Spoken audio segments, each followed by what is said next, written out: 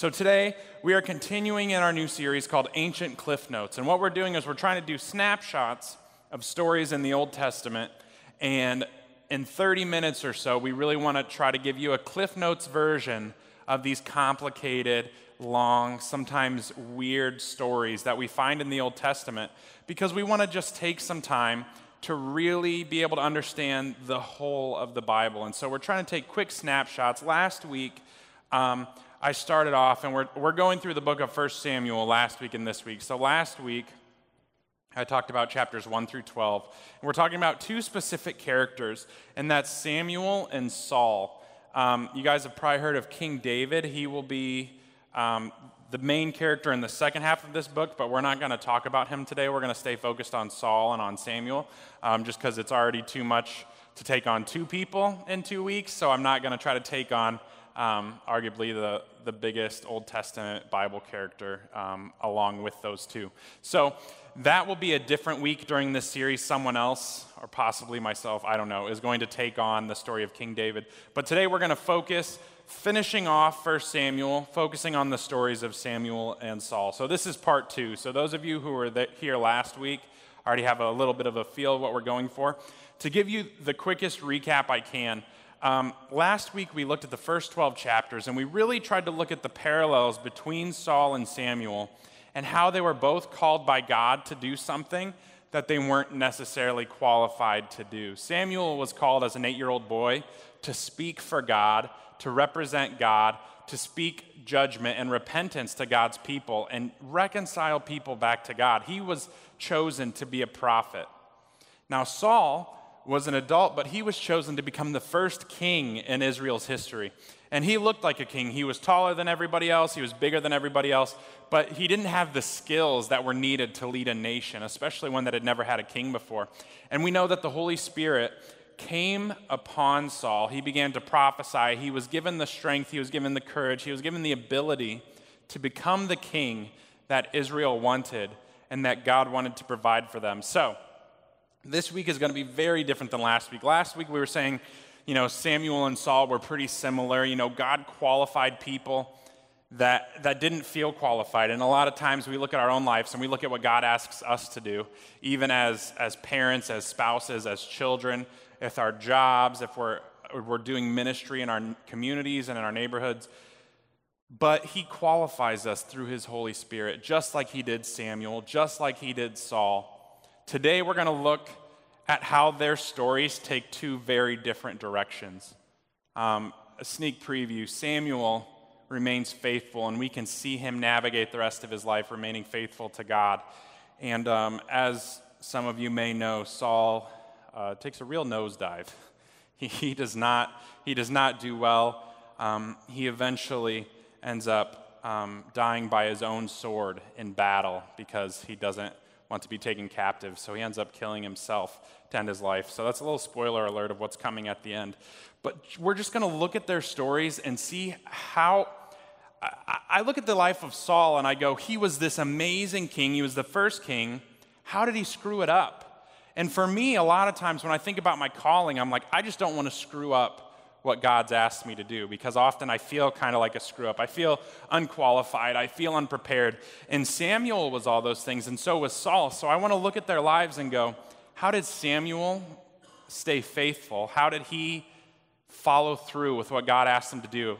And what happened to Saul? What was the progression that led him down a path to where he was alone and he lost everything in the end, and he wasn't able to live out the calling that God had created him for?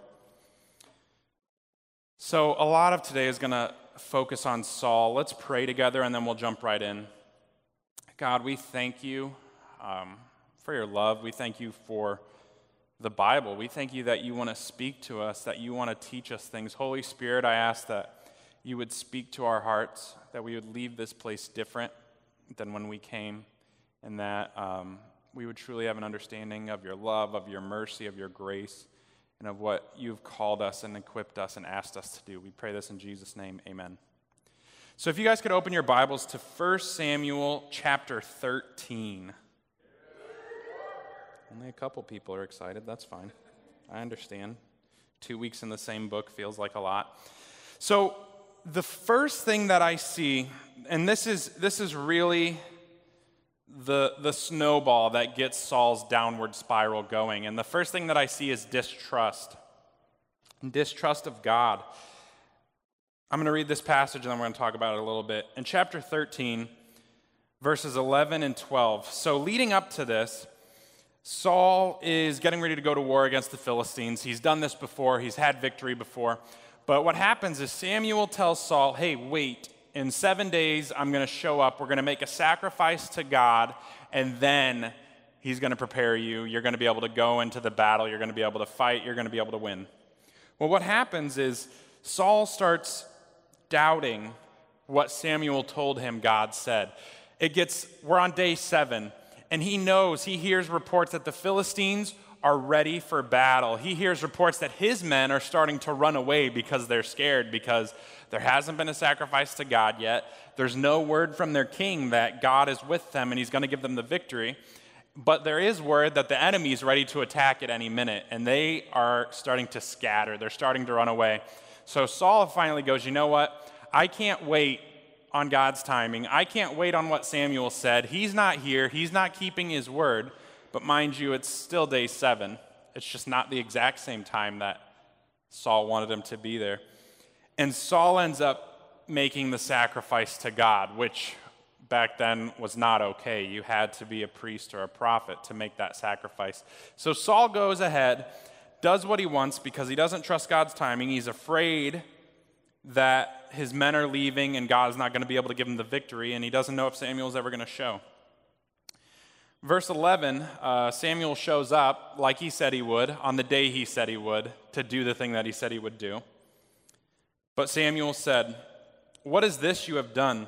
Saul replied, "I saw my men scattering from me, and you didn't arrive when you said you would." He did, just to be clear. "And the Philistines are at Michmash, ready for battle. So I said, the Philistines are ready to march against us at Gilgal, and I haven't even asked for the Lord's help. So I felt compelled to offer the burnt offering myself before you came." This is the first issue that Saul has, is he doesn't trust that God's going to show up when he says he's going to show up. He doesn't trust that God's timing is going to be good enough. He sees what's happening and he goes, I need to take matters into my own hands. God isn't taking care of this the way that he's supposed to, or even that he said he would, because honestly, it just wasn't working out in the timing that Saul was looking for. So Saul distrusts the Lord, and then Samuel is forced to continue to speak for God, continue to try to reconcile people back to God, and he has to rebuke the Lord's anointed. In verse 13 and 14, Samuel goes, "How foolish! You have not kept the command the Lord your God gave you. Had you kept it, the Lord would have established your kingdom over Israel forever."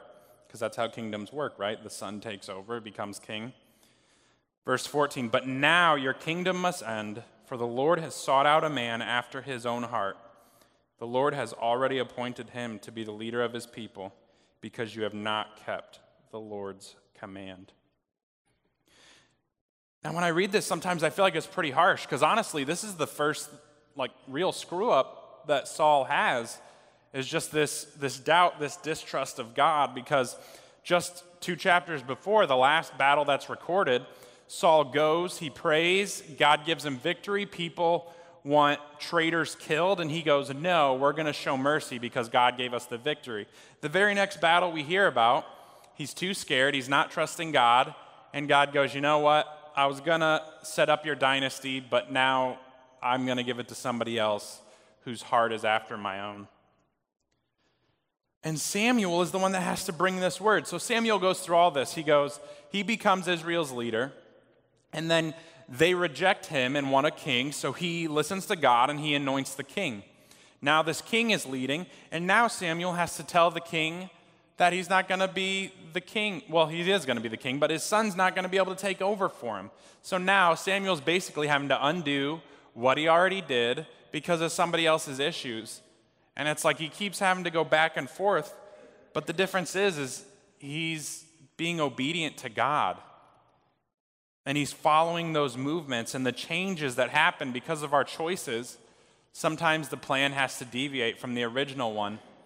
And Samuel's right there listening to God, ready to speak what it is that God's spoken to him. The second thing, that very next chapter, chapter 14, I see that Saul's self-centered. And I do want to make a slight distinction between self-centered and selfish. We're all selfish, right? And I think there's a difference between selfish and self-centered. I think of it as when I go to a restaurant, I don't believe in sharing my food. I don't believe anyone should have to share their food. I believe that's why there's a menu and you order what you want and then you eat what you want, right? And so if you don't want fries, don't ask for my fries because I wanted fries and that's why I ordered the fries because they're my fries. You could have ordered your own fries. So I look at selfishness as going, I don't want to share my fries with my wife because they're my fries, right? She could have ordered fries. I only wanted a few. Well, if you ordered a full order, you could have a few and then I could have extra, so that's even better. But that's selfish, right? Going, I don't want to share because these are mine. Self-centered would be me going, hey, I need you, even though you don't want fries, to order fries because I want them. Do you see the difference? So selfishness is like, I kind of want to keep what's mine. It's like there's this sense of like, I don't want to share. Self-centered goes, no, your choices need to revolve around what I want. Does that make sense? That's the difference is going, it's not just like, I don't want to share. I'm kind of, I'm thinking about myself. It's going, you have this shift in your mentality where it's like, no. Everyone's choices need to revolve around what I want. And that's what Saul does here in chapter 14. They're fighting the Philistines again. This is pretty common throughout this portion of Israel's history. Now the men of Israel, verse 24, were pressed to exhaustion that day because Saul had placed them under a stupid oath. It doesn't say stupid, but it is stupid. Saying, let a curse fall on anyone who eats before evening, before I have had full revenge on my enemies. So no one ate anything all day. So Saul's men are pursuing the Philistines. They're having this battle, and he goes, there's no snack breaks. You can't eat anything because I need to have revenge on my enemies. Now, if we look back at chapter 11, when Saul goes to war with the Philistines, he's going, God gave us victory over his enemies, right? Now Saul is making the nation of Israel about him. He's going, these are my enemies. They're against my kingdom. They're against me. And none of you can eat until I have revenge on my enemies. So you go and do something to get revenge for me against my enemies. That's what all of this is saying. He's making them take an oath to go, I don't care about your well-being because this is really about my issues and I need you guys to help me resolve my problem because this is about me.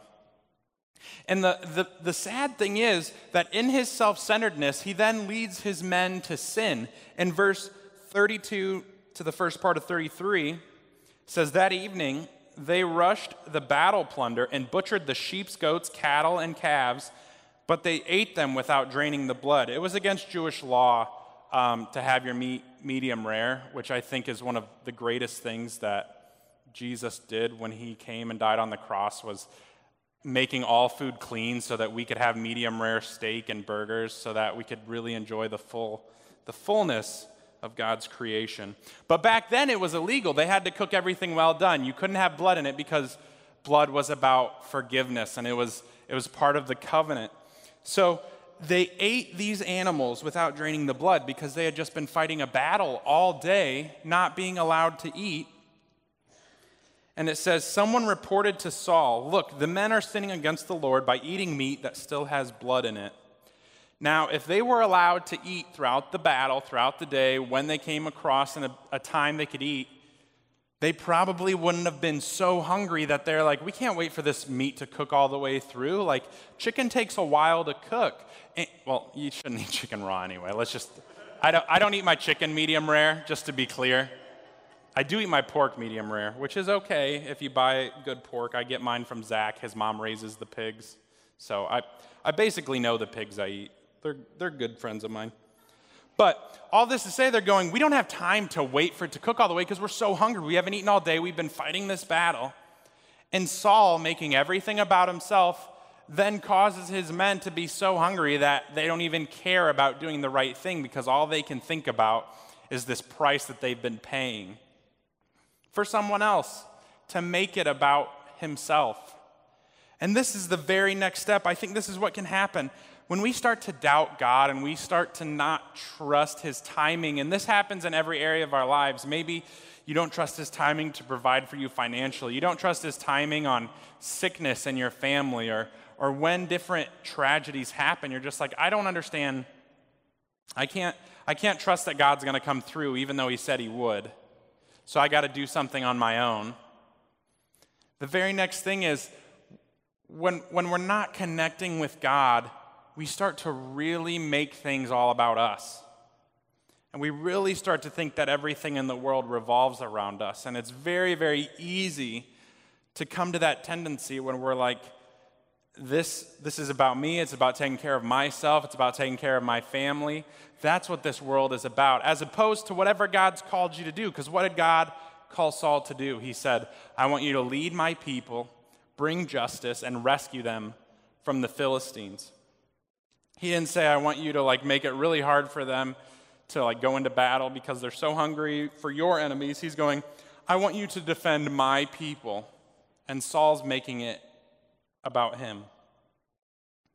The third thing that we see in Saul's life, and I think this is this is the final straw as we're going to get to in chapter 15, and it's rebellion and stubbornness. And I think for us, this is often the next step, is when we're not trusting God, when we're making everything about ourselves, we're just kind of going to do our own thing. We're just going to kind of do whatever works for us. We don't really care what's going on. We don't really care who it affects. We don't really care right from wrong as long as it helps us in the moment. So, chapter 15, Samuel comes to Saul and he says, the Lord is tired of the Amalekites. He wants you to wipe them out. So he wants you to go. He wants you to kill every single person, and he wants you to kill all their cattle, destroy all the plunder. He goes, completely eviscerate them, erase them from the history books, because I'm tired of them sinning against me and, oppressing my people, all of that. So Samuel is very, very clear about what he says. He says, destroy everything. So Saul goes to battle, and they defeat them because God is with them. God's asked them to do this. So he defeats the Amalekites, and he kills everyone except for the king, takes him prisoner, and they take care of all the cattle. They kill all the cattle, all the plunder, except for the very, very best. So Samuel comes up to Saul, and Saul's like, hey, we won. God gave us victory. We did exactly as he asked. And I love this phrase from Samuel. He goes, then what is this bleating of sheep that I hear? He's going, we did exactly what God asked. And Samuel's like, then why do I hear animals? You were supposed to take all of them out. He's like, why am I experiencing something that shows me you didn't actually follow all the rules? And Saul goes, oh, no. We did exactly what God asked. And I took the king prisoner, and I saved the best of the sheep and the cattle because I wanted to make a sacrifice to God, right? He's going, I wanted to do for God, I wanted to give him this great, great honor of the victory of setting these people before him. I took the king prisoner so that we can make an example of him before the whole nation, that God gave us victory. And this is how Samuel replies in verse 22 of chapter 15. What is more pleasing to the Lord, your burnt offering and sacrifices, or your obedience to his voice? Listen, obedience is better than sacrifice. Submission is better than offering the fat of rams. Rebellion is as sinful as witchcraft, and stubbornness is as bad as worshiping idols. So because you have rejected the command of the Lord, he has rejected you as king. So now, not only did Samuel have to rebuke the king that God had him anoint, now he completely rejects him as king. And shortly after that, it says that God mourned or regretted ever making Saul king. And remember, God didn't want a king in the first place. That was Israel's problem, that they didn't trust God enough. And they said, we want a king. So God gave them what they wanted. He empowered Saul to fulfill the calling that he had created him to do. And Saul didn't trust him. Saul made it about himself. And then he just straight up lied and rebelled. And so what I think is so funny is all the way leading up to these two verses, Saul's like, no, we did what God said. We did what God said. We did it to honor him. Samuel does this. And then Saul responds that he was finally wrong, right? There's the stubbornness. The rebellion is going, I know better than God, and I'm going to make this decision based on what I think is best for God. Which is, it's so dumb when you say it out loud, but how often in our own lives do we make decisions like that? Like, I know God says to do this, but I really think this will be better for him. Like, I feel like this will be better PR for him if I do it this way. And that's what Saul's trying to say he's doing, but really, God is going, that's just rebellion. You're just choosing to not do what I said. And then the stubbornness is just going, no, I did what God said. I did what God said. And then finally goes, okay, I didn't do what God said. And this is the moment when it goes, God just straight up goes, I can't do this anymore. This isn't working. I'm trying to help you live out your calling, and you're just rejecting me. He's going, you have rejected the command of the Lord, so he has rejected you as king. Saul decided that he knew what was best, that he didn't need to obey God's command, and then he chose to lie about it because he wanted to do things his own way, the way that he thought was best. Now we're going to take a break from Saul's story. So this is really one of the lowest point of his kingship, leading up to the story of David. And we're going to just have this little glimpse into David's life where it connects with Samuel, because we're looking at Samuel's life throughout this entire process. And what is he doing? He's having people be reconciled to God. He's calling them to repentance, and he's speaking for God. He's still living out his calling. In chapter 16, Samuel has to anoint a new king. The Lord said to Samuel, you have mourned long enough for Saul. Because at the end of 15, it says that Samuel just went home and just mourned. He mourned that Saul hadn't been faithful. He mourned that God had rejected Saul. He was so invested in seeing this person fulfill what God had created him to do that he's just destroyed. And finally, God's the one who has to go, dude, you've mourned enough. You've cried enough over this guy. I have rejected him as the king of Israel. So fill your flask with olive oil, go to Bethlehem. Find a man named Jesse who lives there. I have selected one of his sons to be my king. And this is so hard when God leads you in a direction and things don't turn out the way that even God wanted them to, right? In Samuel's life, he's going, you're going to speak to this king. You're going to help him. You're going to help him lead the nation. And then finally, God goes, you know what? It just didn't work. He wasn't obedient. He didn't listen to me. It's just not working. You need to go a new direction. And Samuel was having trouble because he was so all in behind Saul. He was there believing that he could do what God had asked him to do. And God goes, you know what? It's time to do the next thing. Verse 7, this is right after Samuel gets a lineup of all of Jesse's kids.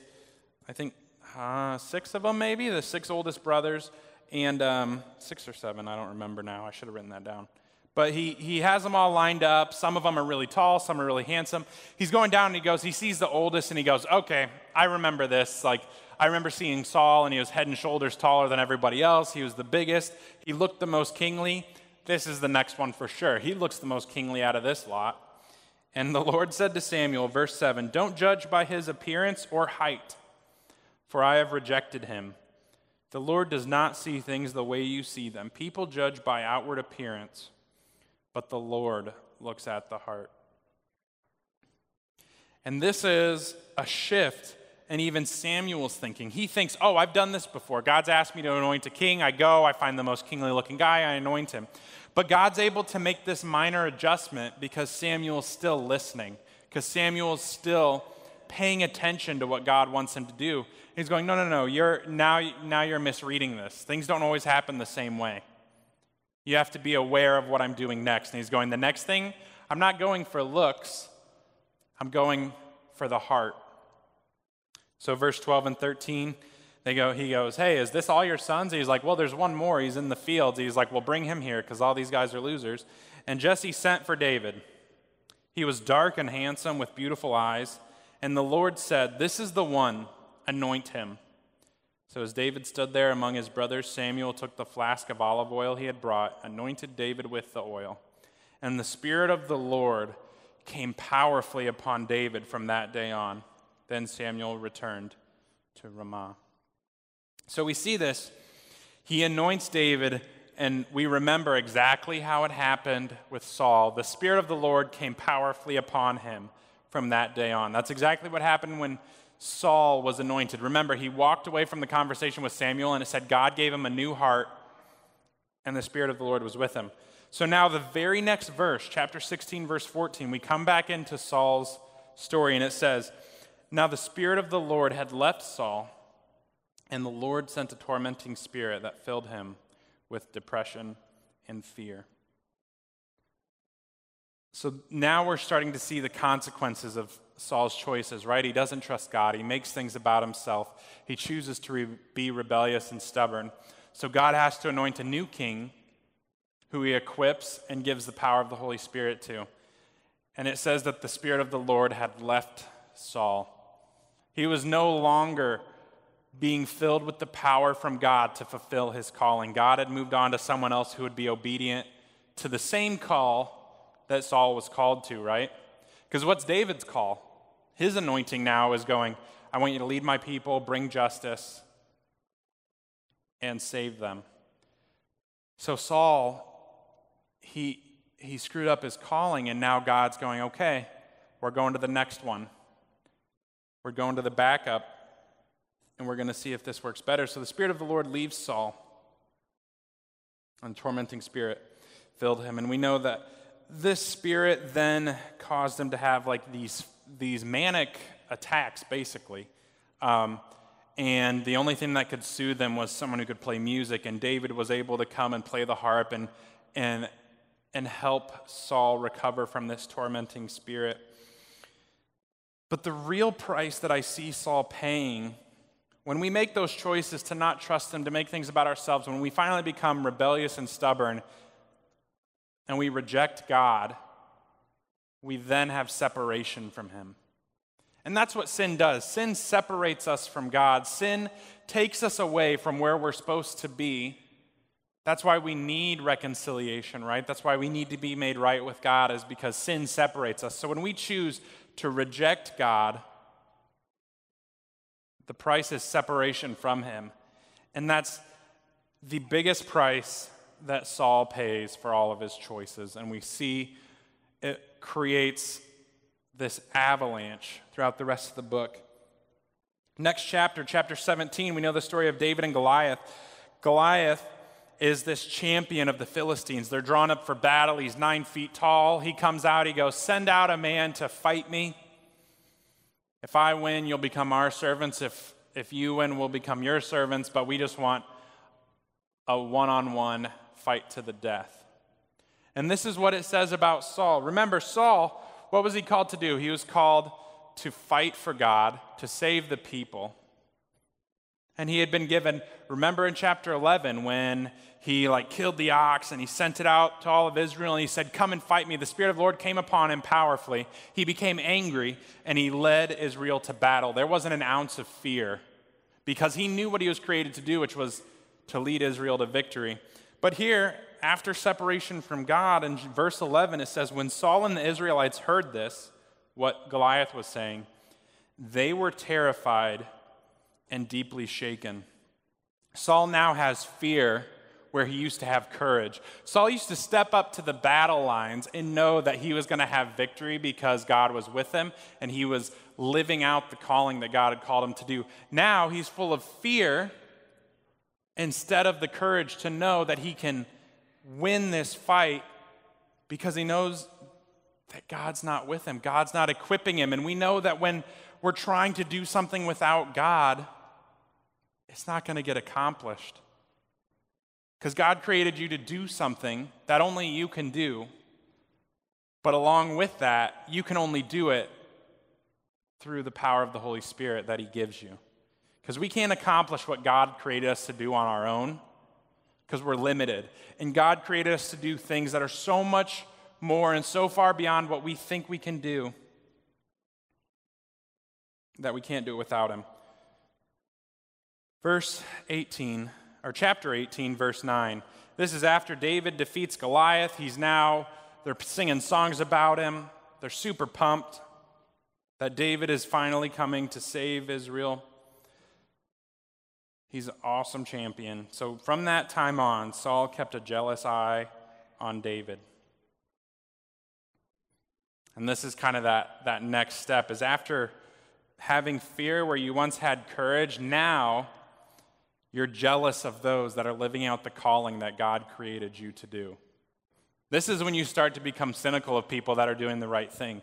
This is when you know that God called you to witness to your coworkers, to be a light, to be a servant, to put others in front of yourself in the workplace, and then some new hire comes in and they're so about Jesus and they love serving people and they make the best cookies and all of this stuff, and you start getting jealous of them.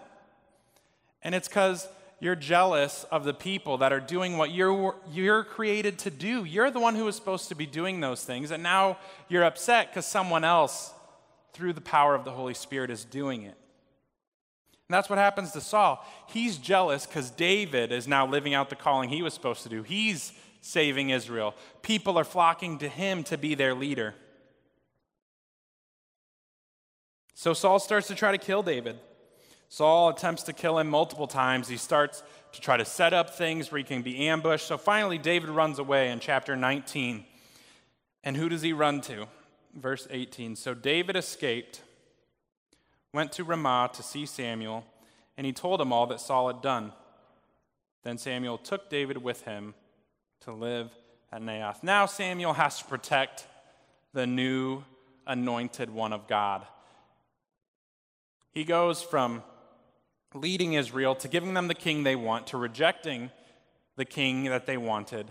And now he has to protect the new king because this is the direction God's moving. And he's there being obedient to what God has asked him to do. Now we see in 1 Samuel chapter 22, Saul finds out that these priests were helping David because they thought David was a good guy. So they give him a sword from Goliath and they help him because they don't know that Saul's trying to kill him. And so this is what happens. Saul condemns all these priests to death. Saul shows up. He goes, "You will surely die, Ahimelech, along with your entire family." He ordered his bodyguards, "Kill these priests of the Lord, for they are allies and conspirators with David. They knew he was running away from me, but didn't tell me." But Saul's men refused to kill the Lord's priest. Then the king said to Doeg, "You do it." So Doeg the Edomite turned and killed them that day. 85 priests in all, still wearing their priestly garments. This is what eventually is led to his death. Saul's trying to kill David. Now he finds out somebody helps David. He kills 85 of God's chosen priests.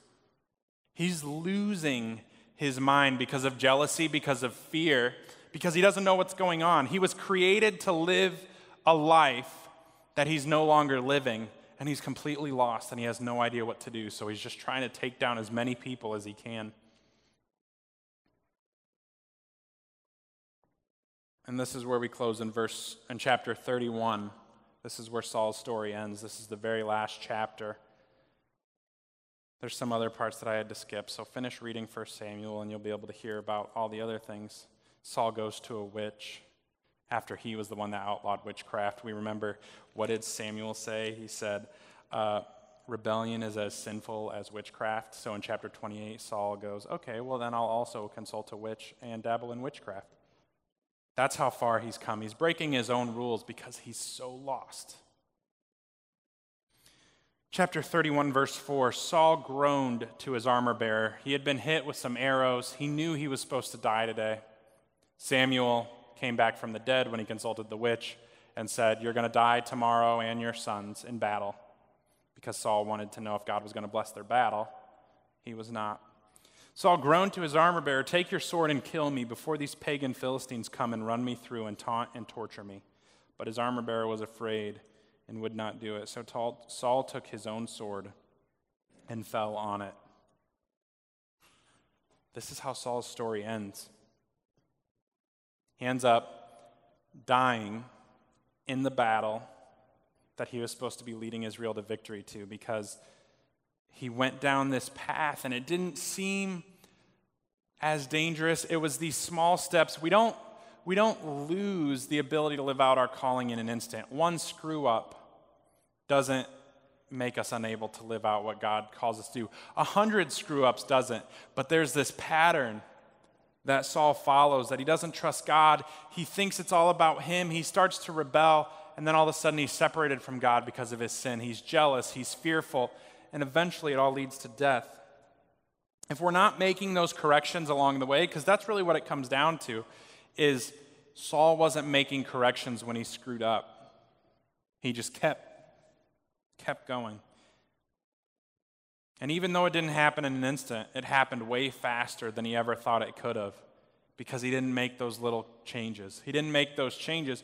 When he screwed up and made the sacrifice, what did he do? Did he go, I was wrong, I shouldn't have done that? No, he made an excuse.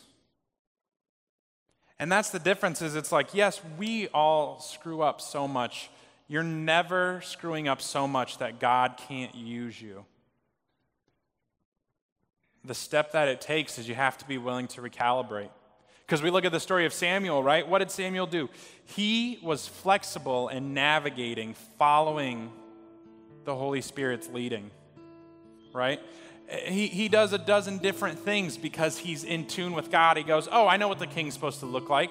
And instead of just going, "Yep, you're the new king because that's what it was last time," he's still listening to the voice of God going, "No, we're doing it different this time. This is how I want you to do it." And what did he do? He obeyed. He didn't dig his heels in like Saul did. He didn't go, no, this is how it's supposed to be. We're doing it my way. He recalibrated.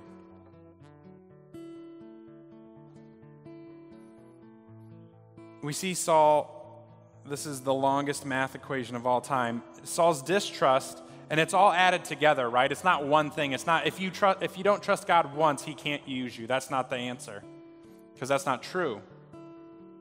We can recalibrate. We can repent. We can turn back.